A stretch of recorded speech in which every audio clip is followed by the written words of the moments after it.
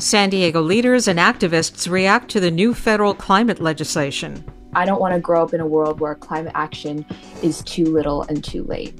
I'm Maureen Cavanaugh with Andrew Bowen. This is KPBS Midday Edition.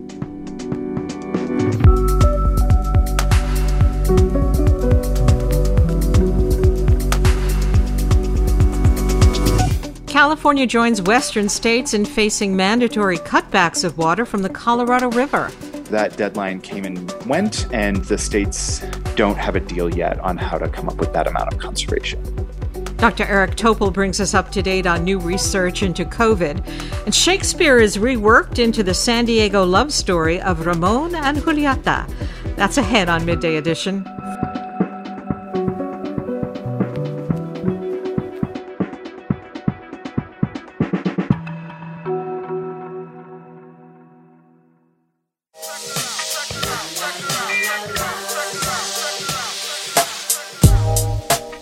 Hey. This is Parker Edison, host of the Parker Edison Project on KPBS. The cool thing about joining KPBS is you make one simple donation, and that money ripples into supporting everything else you see and hear on KPBS, including podcasts like this one you're listening to right now, making a place for fresh voices and perspectives to be heard. And that's music to my ears. Become a member today. Just go to kpbs.org, click that blue Give Now button, and donate what you can. All right? Thanks.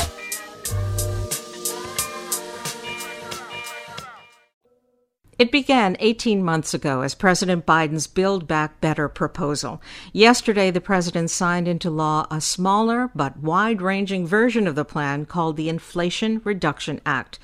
The act is aimed at lowering inflation, reducing healthcare costs, and closing the loophole that's allowed the largest U.S. corporations to pay little or no income tax.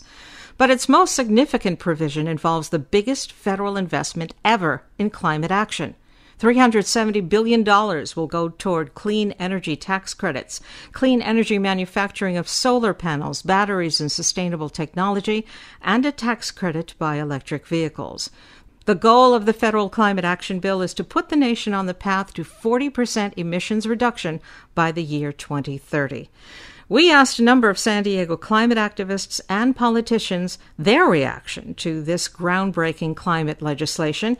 Here's Professor David Victor of UC San Diego School of Global Policy and Strategy and co-author of the new book, Fixing the Climate. My general reaction is it's a big deal. It provides a lot more money, more than $300 billion for clean energy of various types. It's going to accelerate the reduction in emissions, in particular from the electric power sector. One of the biggest impacts of this is going to be to enhance the deployment of renewable energy, also help keep some nuclear reactors open, provide a lot of other incentives. So overall, it's a good thing for U.S. climate policy. It doesn't completely transform the economy, but it's a helpful step in the right direction. The biggest reduction in emissions that are going to come from the bill are going to come from the electric power sector, mainly because of enhanced deployment of renewable energy. I think, though, one of the things that's very interesting about the bill is it also has money for rural communities and low-income communities that have historically often been hurt or neglected by energy projects. And if they can figure out how to spend that money, about $20 billion, that could, over the long term, be very, very important for those communities.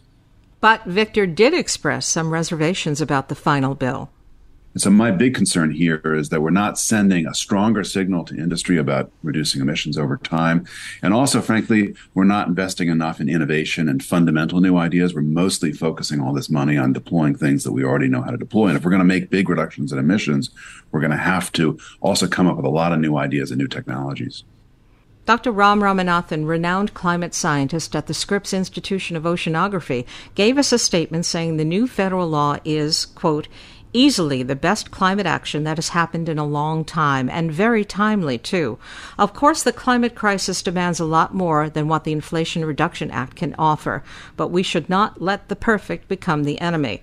The program will yield 1 billion tons of reduction in CO2 by 2030. It also includes resilience building, creating new green jobs for the U.S. economy, etc.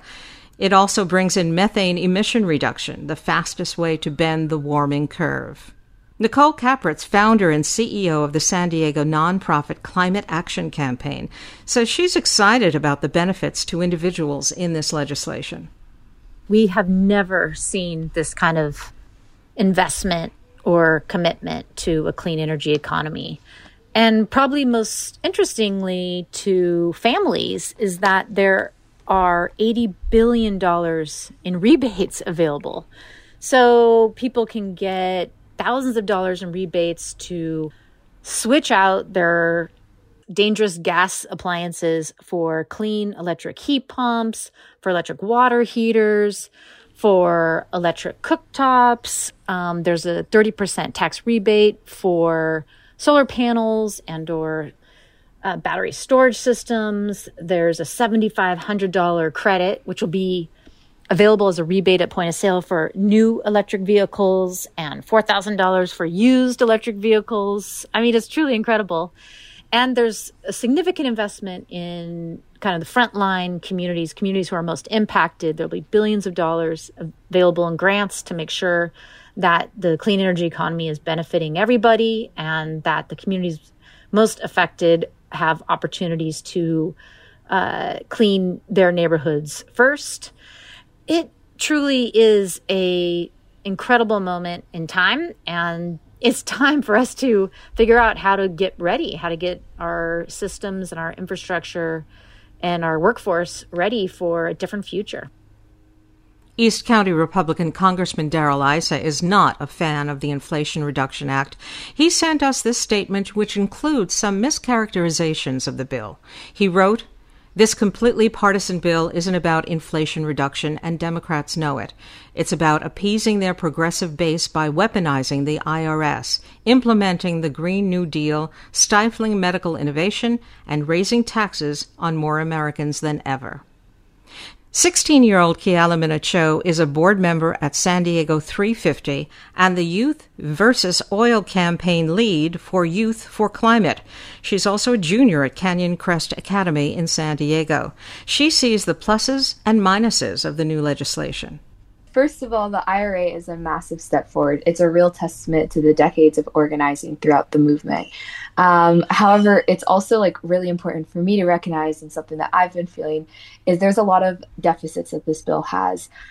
This is hundreds of billions of dollars less than the initial ask and what we were initially promised, along with having a lot of handouts to the fossil fuel industry. And while this may be a great step forward in helping the climate crisis, I really fear for the future of my generation. And personally, I don't want to grow up in a world where climate action is too little and too late. Currently, something that I'm working on with the Youth v. Oil campaign is specifically targeting oil drilling and oil extraction, which is a large contributor to the climate crisis. And so something that we're asking is to stop putting leases on drilling in federal lands. Biden is approving a lot of new leases on federal lands, and that's why, because of this bill, we're actually demanding him to declare a climate emergency, because that will allow him to use his executive authority to take more action on our climate crisis, and in specific, stop drilling, along with taking other action in terms of helping environmental justice communities and scaling up the timeline for climate action. And San Diego Democratic Congressman Scott Peters spoke with us days before the bill was passed. He says this is the way progress on climate action has to be made. I would say that, this is what legislation is. Sometimes you have to make compromises, like I think they probably did with Mr. Manchin to get a bill. I would also point out that the bill would cut 24 tons of emissions for every ton resulting from its oil and gas leasing provisions. So it's probably, I think it is definitively well worth it to accept a few oil and gas provisions to pass what will be the largest climate bill in history and a huge net win. No legislation is perfect, but this really advances the ball quite a bit. We'd like to hear what you think about the new Inflation Reduction Act and its investment in climate action. Tell us on our website, kpbs.org. This story was produced by Midday senior producer Megan Burke and producer Andrew Bracken.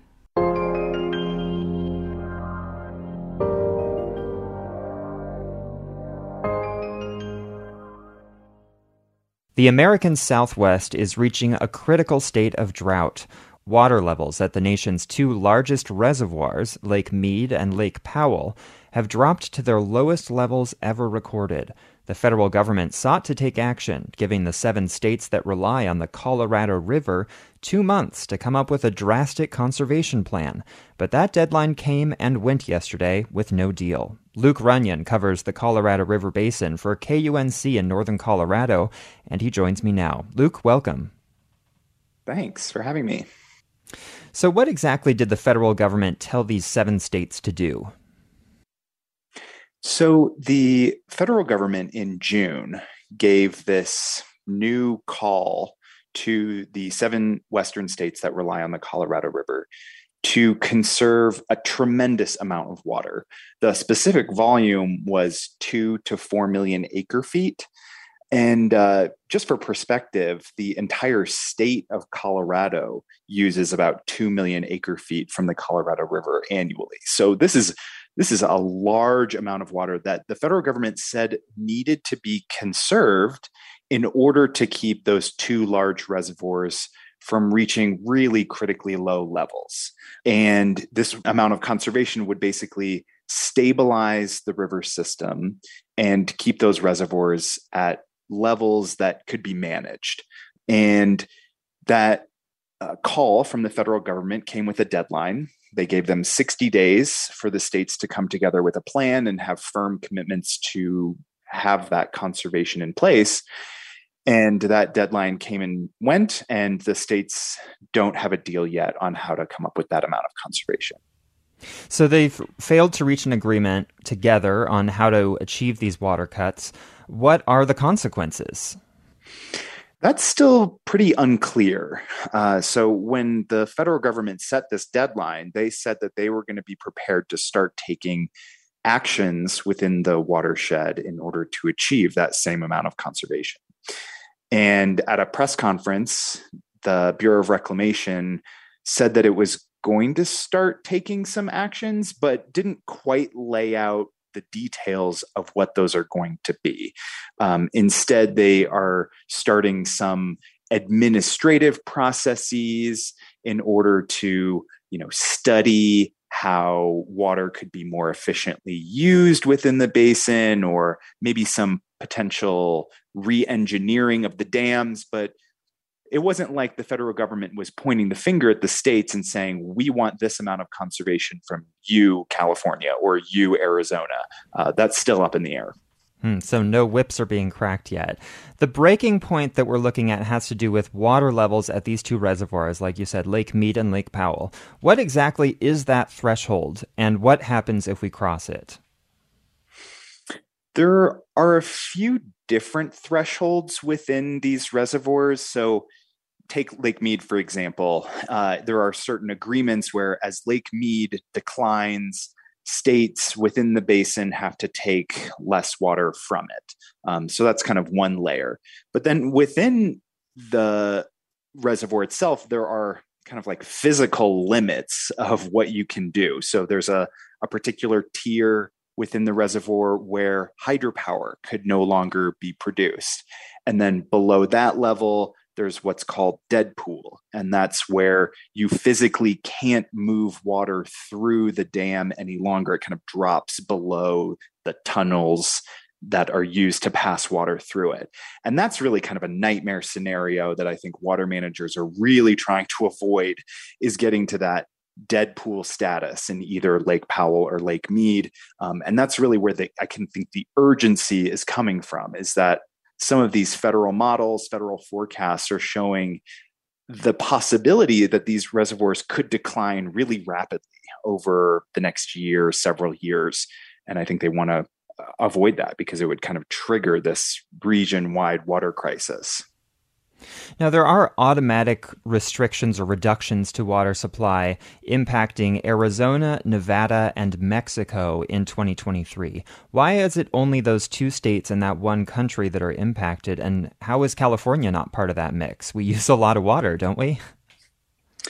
Yeah, California is a very large user on the Colorado River. And a lot of this gets back to sort of the history of legal agreements along the Colorado River. California has what people consider a senior priority on the Colorado River when it comes to their water rights and their kind of water budget from the river. And a lot of the governance of the river, the management, is dictated by these agreements that the states come together and negotiate. And over the course of, more than a century now, it's ended up where Arizona is really in the most vulnerable position for taking some of these cutbacks. Now, in this current moment that we're in, I think it seems really unfair. And I think you're hearing that from officials in Nevada and Arizona that California is not being forced to participate in some of these cutbacks just yet.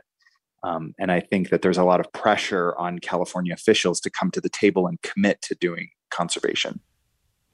Now, Luke, we know that climate change is the main culprit here. Traditional water sources are just getting less reliable in a warming planet. And the way this drought has been described is a mega drought, the worst that we've seen in 1,200 years. If we look further into the future, what is likely to be different about our relationship with the Colorado River and with water in general? I think the future of the region is using less water from the Colorado River. I think a lot of times it's really easy for us as a species to look towards technology or engineering in order to get us out of this particular problem. Really, it's about reducing our reliance on this river. It just cannot do all of the jobs that we've tasked it with. And that's really difficult because we've created a lot of demand for water in the Southwest. You have massive cities and lots of agriculture that relies on a steady stream of water from the Colorado River that just can't provide it any longer. And so reducing those demands maybe sounds easy if you just say we have to use less water, but it's going to be a very painful discussion of having to shrink those demands in cities, in agricultural regions, in order to have that supply-demand imbalance grow smaller. I've been speaking with Luke Runyon, who covers the Colorado River Basin for KUNC in northern Colorado. Luke, thank you so much for joining us. Thanks.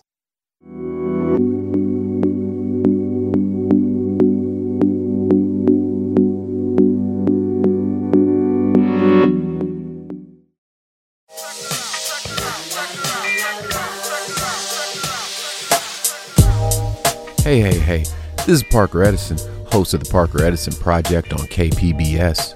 The cool thing about joining KPBS is you make one simple donation, and that money ripples into supporting everything else you see and hear on KPBS, including podcasts like this one you're listening to right now, making a place for fresh voices and perspectives to be heard.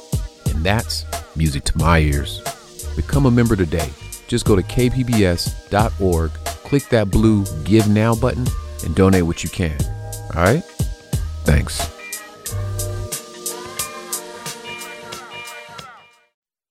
This is KPBS Midday Edition. I'm Maureen Cavanaugh with Andrew Bowen. Jade Heinman is away. The CDC has relaxed COVID guidelines. San Diego Unified is relaxing its mask requirement, and San Diego relaxed into a lower COVID risk level last week.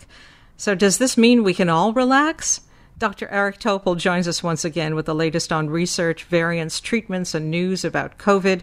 Dr. Eric Topol is director of the Scripps Research Translational Institute in La Jolla.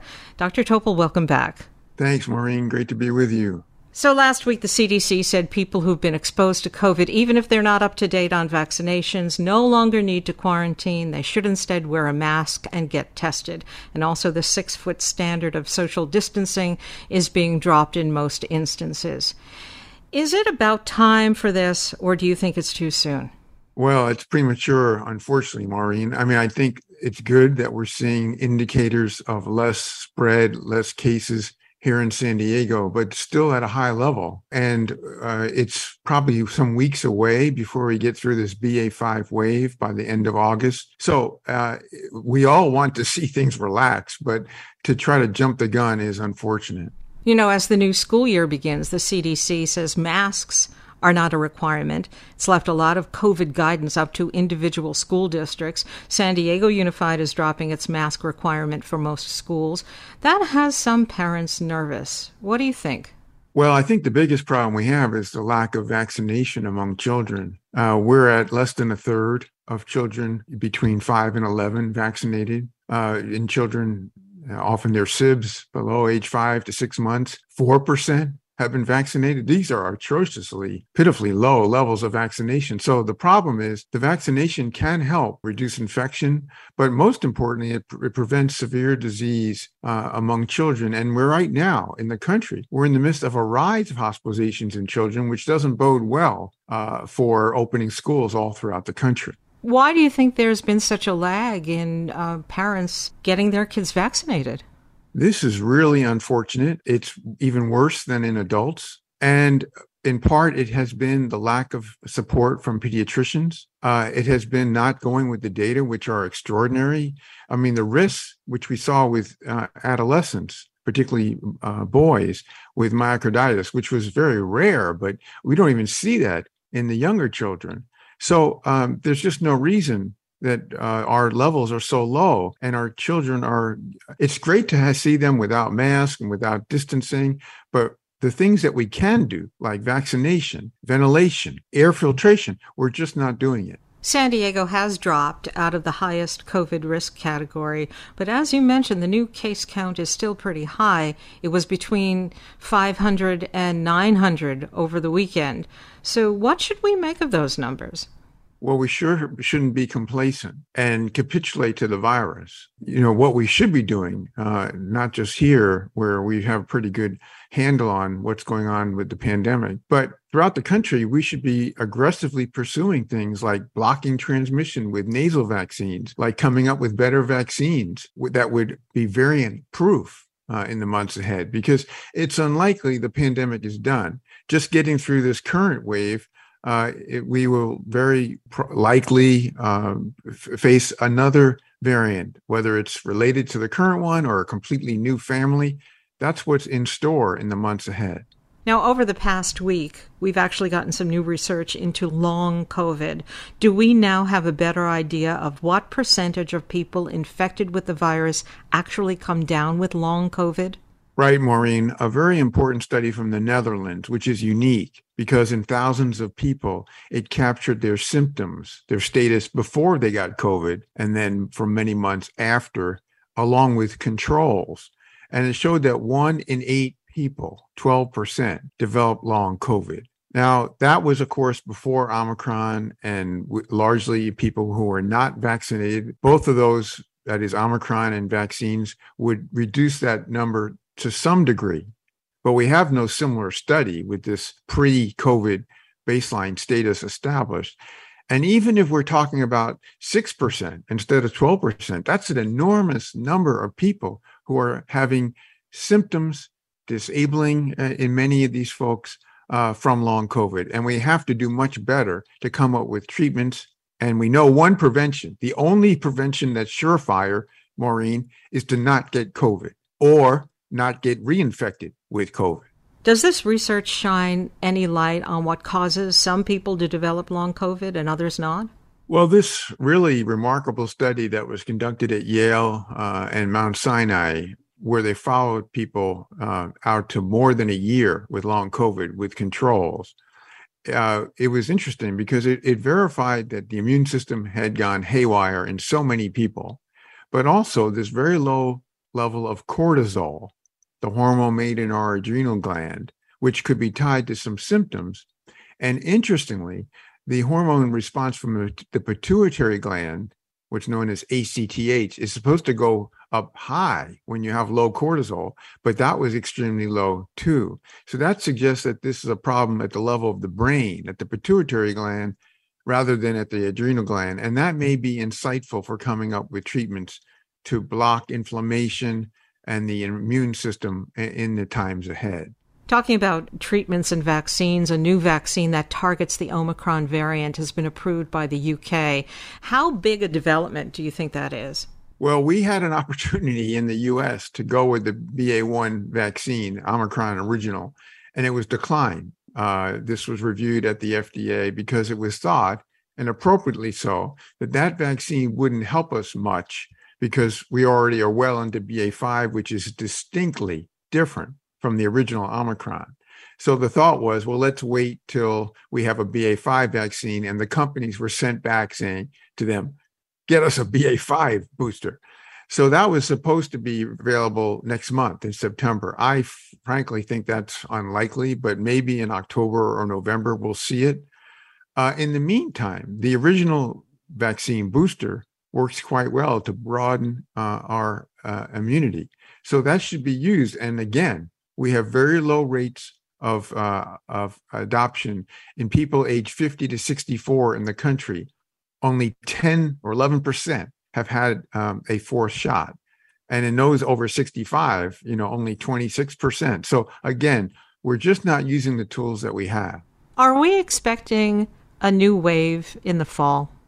Well, I sure hope not, but it's better to plan on worst case scenario.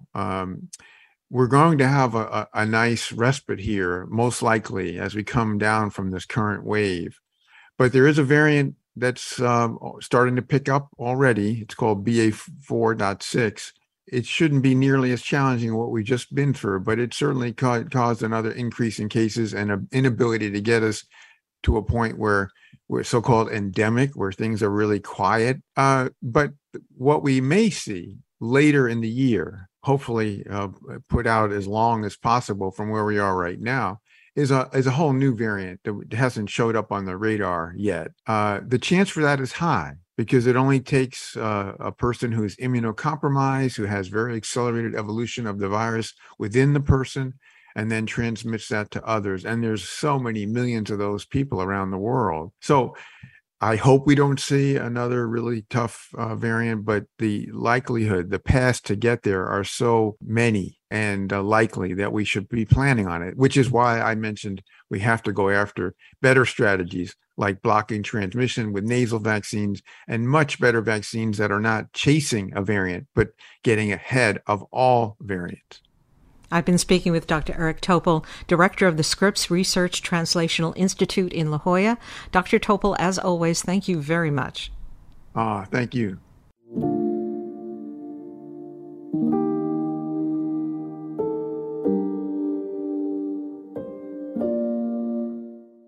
A year and a half ago, San Diego Mayor Todd Gloria announced a goal of building housing on top of new or renovated public facilities like libraries and fire stations. Earlier this year, the City Council passed an ordinance to make those kinds of projects easier. But when I took a closer look, I found the city is still far away from putting this new policy into practice. And the reason why we're here today is the construction of a new Oak Park branch library. Last month, Mayor Gloria gathered with several colleagues to make an exciting announcement. The state of California was giving San Diego $20 million to help design and construct a new library for Oak Park. When I heard the news, my mind immediately went back to the mayor's 2021 State of the City address. Among a slew of new housing policies, Gloria said this: "We know that real estate is at a premium in San Diego, which is why I will implement plans to incorporate housing when we redevelop or build new city facilities. This could mean building apartments on top of new libraries and fire stations, and I will take a thoughtful approach to make sure that our transit system and our infrastructure can support these new units." So I had to ask, will Oak Park's new library be the first in San Diego to include housing?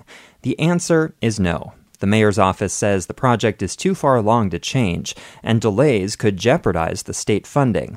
But there have been conversations in other neighborhoods about mixing libraries with housing. It really started out as a conversation about how to get a new library and how to get a larger library. I meet Arya Punaki outside the North Park Library. It has a lot in common with the old library in Oak Park that's due to be replaced. It's more than 50 years old, it's small, and it doesn't have the kind of things people need from their libraries nowadays, like community meeting rooms. Punaki helped lead a discussion at the North Park Planning Committee earlier this year about building a new library with housing on top. We do have a nice-sized lot here. And, as the community's been growing over time, there's a common criticism that there isn't enough infrastructure being invested at the same time that we have all this new growth. And so how can we incorporate a way to tackle the housing crisis and create this infrastructure for our new larger population here in North Park? The response Punakee got from city officials wasn't encouraging. North Park isn't anywhere near the top of the list when it comes to getting new libraries. Other neighborhoods like Oak Park have even greater needs, and absent a large charitable donation to kickstart the process, the city isn't likely to redevelop this land anytime soon. Still, Punakee hasn't given up on the idea. The library is surrounded by new apartment buildings, and it's in one of the city's most walkable, transit-rich neighborhoods. This is a really ideal place to incorporate not only these, the public good of a library, but the public good of maybe affordable housing as well. As I say, the walls are separating from the foundation. That's never good. Less than a mile away sits another deteriorating city building, the North Park Community Adult Center. That's where I meet Stephen Russell, head of the nonprofit San Diego Housing Federation. He says when public assets like these reach the end of their useful life, it's incumbent on city officials to reimagine them, and the land is too valuable to build just one story. If we have a single-story building, what are we putting above it? Single-story buildings in a built environment like this is always a wasted opportunity. But there's an extra complication with this building. It's part of the North Park Community Park. When the City Council passed an ordinance last February to streamline housing built on top of public facilities, it excluded facilities located on parkland. Russell says he's not sure that makes sense, especially when a building already exists, and making it taller wouldn't require sacrificing any actual parkland. Adding housing to the park might even make it safer. You have a park that is, unobserved. There's lots of illicit activities that have gone on in the past. Maybe having more apartments, more eyes on the street would actually help the situation. City officials were not able to name a single library, fire station, rec center, or other public facility where there are concrete plans in motion to incorporate housing. But they did get a grant to study the concept's feasibility more closely. A report is due out sometime next year.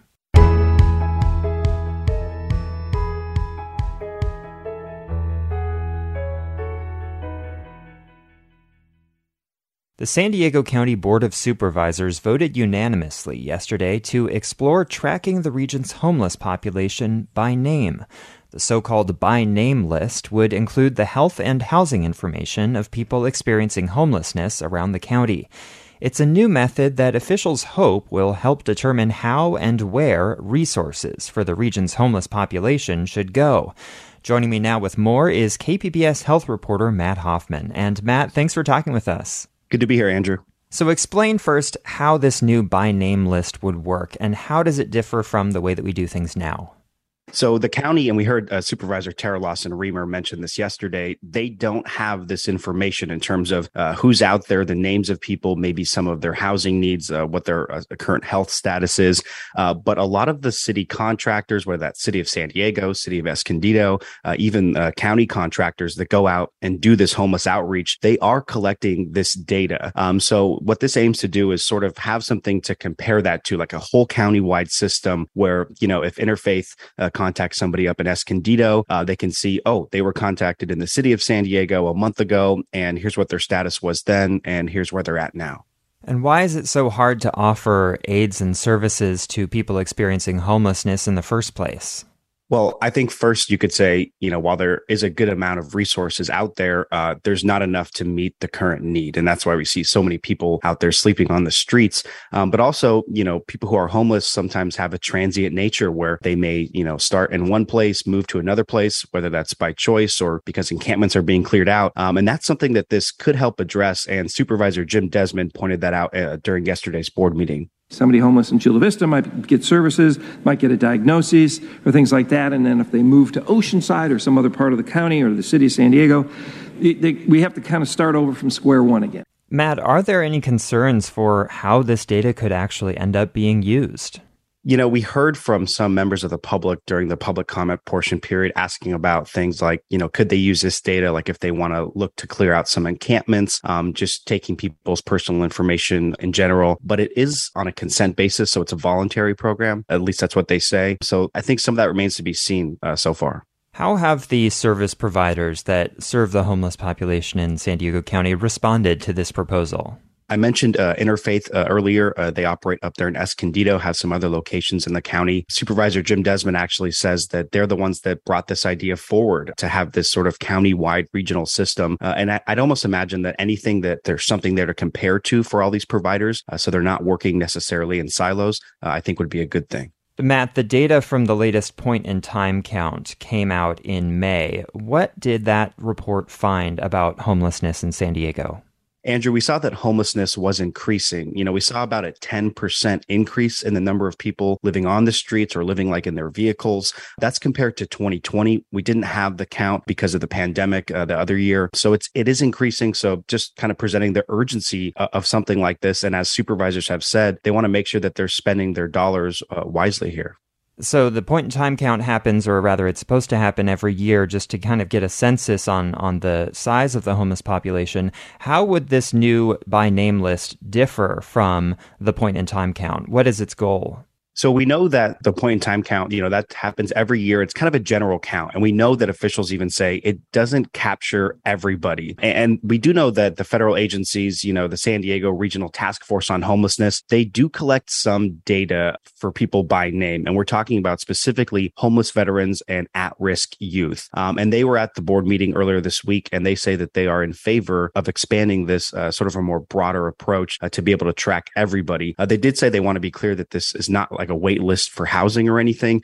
It's just to help get a census of where people are and more of what their needs are, so they can try to pool more resources to try to specifically help people. Now, the County Board of Supervisors yesterday, the actual vote was to just study this idea. What are the next steps in terms of making it a reality? Well, as Supervisor Desmond pointed out, they got to figure out, how much something like this would even cost. Originally, the board item was maybe to explore doing this, starting just up in the North County. There seemed to be a want and a need from supervisors to say, no, let's just do this thing whole county wide. So they're going to be working with some local homeless agencies, some of the nonprofits to try to see, how they can make this happen. But correct, as you point out, that vote yesterday doesn't make this happen. It explores the idea and the feasibility of being able to do a whole county by name list. I've been speaking with KPBS health reporter Matt Hoffman. And Matt, thanks for joining us. Thanks, Andrew. Public radio programs attract educated consumers and business decision makers. You can reach this highly desirable audience with your company's marketing message on KPBS. Isn't it time to make our listeners your customers? Find out how by calling 619-594-5715 today. This is KPBS Midday Edition. I'm Maureen Cavanaugh with Andrew Bowen. Jade Heinman is away. Alana Quintana Albertson has written 30 novels, all in the romance and mystery genres. Her latest, Ramon and Julieta, subtitled Love and Tacos, was selected as one of NPR's best books of 2022, and it will be featured at Saturday's San Diego Union Tribune Festival of Books. It's a Latinx spin on Shakespeare's Romeo and Juliet story set in San Diego's Barrio Logan with two feuding families, a taco chain, and star-crossed lovers. Quintana Albertson spoke with KPBS arts producer and editor Julia Dixon Evans, and here's their conversation. Can you tell us about the decision to make this story a retelling of sorts of Shakespeare? Yeah, absolutely. So a former drama nerd growing up, I loved Shakespeare, was an English major at Stanford. And in high school, I had this incredible Shakespeare teacher, and we just acted all these plays. And then in college, I took this amazing class with this professor, Larry Friedlander, who instead of having us read Shakespeare, made us act out a play every week.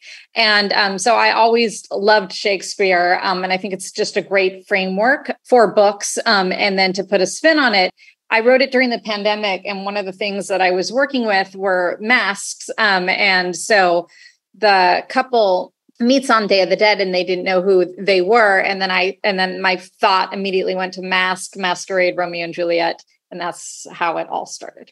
And what made you want to set the story in San Diego, particularly in Barrio Logan? So San Diego is my adopted new hometown. I've lived there since 2000, and I fell madly in love with it. And Barrio Logan's my favorite place in San Diego. And then learning about the history of the barrios and how the community came together for Chicano Park and just the authentic food. But I'd been going there for years, and I noticed how the location had changed and been gentrified or gentrified, which, it used to be a neighborhood where it was just more locals living and working. And then, galleries were shutting down and things, and it was being gentrified by different developers. And so I really thought that was an amazing way to explore culture. And also, I think I like to use setting as part of the book. And so I think my different areas, the Barrio Logan, Coronado, La Jolla, and San Diego is just such a diverse place with all these neighborhoods. I just really thought it added richness to the book. And Barrio Logan, to me, contrasts just such this warm, incredible community. And because of Barrio Logan's history that you mentioned of fighting gentrification, this is so much more than a story about mom and pop corner shop versus a major chain.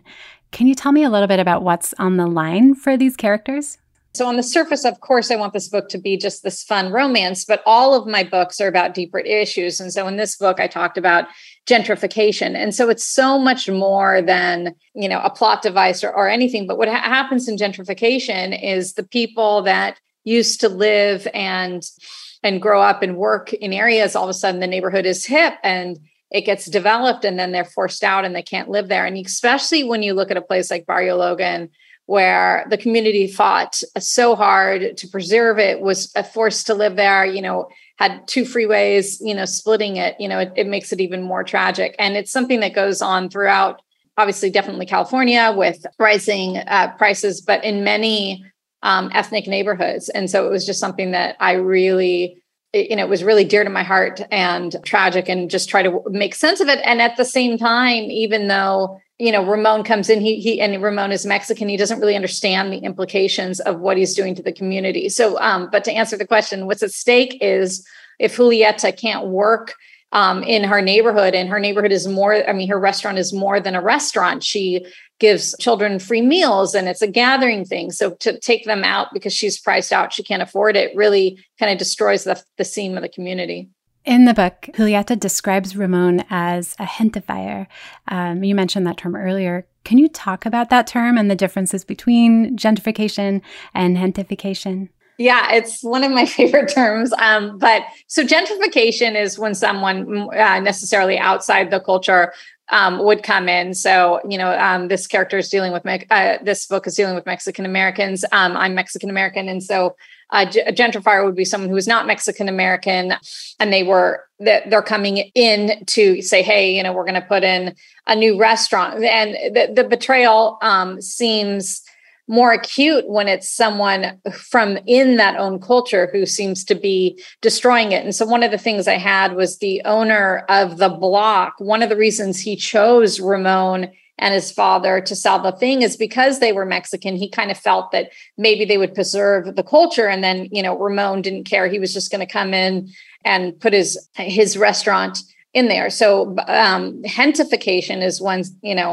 someone from their own culture is coming in to gentrify the neighborhood. And of course, this is a book, and, there's, business decisions. And so, Ramon is trying to justify it. And I was trying to make him understand what he was doing to his community, and that he had been detached from his community since college.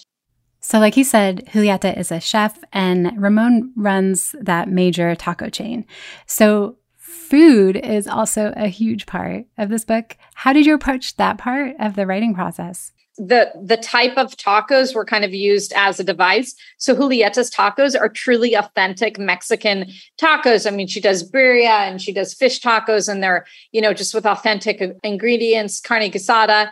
And whereas Ramon's tacos are kind of this fake Americanized version, American cheese, iceberg lettuce, the hard shell. And so I also try to use the food to contrast the characters. And one of the favorite things I think I did is that the irony is Ramon's father, Arturo, had initially started this company because he went to Baja, Mexico and had an authentic fish taco. And then over the course of the business, for the next 30 years, with cost cutting, his version, which was initially like Julieta's authentic taco, ended up being gentrified as well. And I have to ask, are some of the dishes or the restaurants based on real local spots? Absolutely. So all the tacos are based on Salud, which is my favorite place in Barrio Logan. So that's kind of how I pictured her restaurant. Their tacos are incredible. And I mean, there's so many amazing restaurants, but that was the main one that I did it. And then of course I won't dime out the fast food ones, but they were just based on kind of fast food taco chains, kind of an amalgamation of a bunch of what I consider bad tacos. So at the heart of this book is the love story. And romance writing has evolved a lot, from Jane Austen to the bodice rippers of the 1970s to today's modern romance writing. What does it mean to write romance today? What an amazing question. So I never grew up reading romance. And if anything, I was a snob about it. I was an English major from Stanford, and I read books that weren't romance. And I had written this awful book, but it was a chick lit book, and my agent had signed me, and chick lit had stopped selling. And she told me to read a romance to possibly write in that genre. I'd never read it. I kind of had this horrible stereotype of what I thought it was. I'd never read one. I had just completely been judgmental. And I read a book, and, it blew me away. And then I got really into the genre, and now I'm obsessed with it. I see romance as female empowerment, especially now more than ever. But, it's just such a powerful genre that celebrates women, and in it, you can do so much. And there's so many amazing authors who do so much. And the story has been picked up for a TV adaptation. What do you know about that so far? I know a lot about it, but I'm legally not allowed to say a lot. But what I can legally say is it has been optioned. I mean, it's just surreal. Also, as an author, you make up these imaginary friends, and just the thought that someone is going to act out and be these kind of figments of my imagination. It's just too good to be true. Pinching myself. Alana, thank you so much for joining us. Thank you so much for having me. That was Alana Quintana Albertson speaking with KPBS arts producer and editor Julia Dixon Evans. Quintana Albertson will appear at Saturday's San Diego Union Tribune Festival of Books.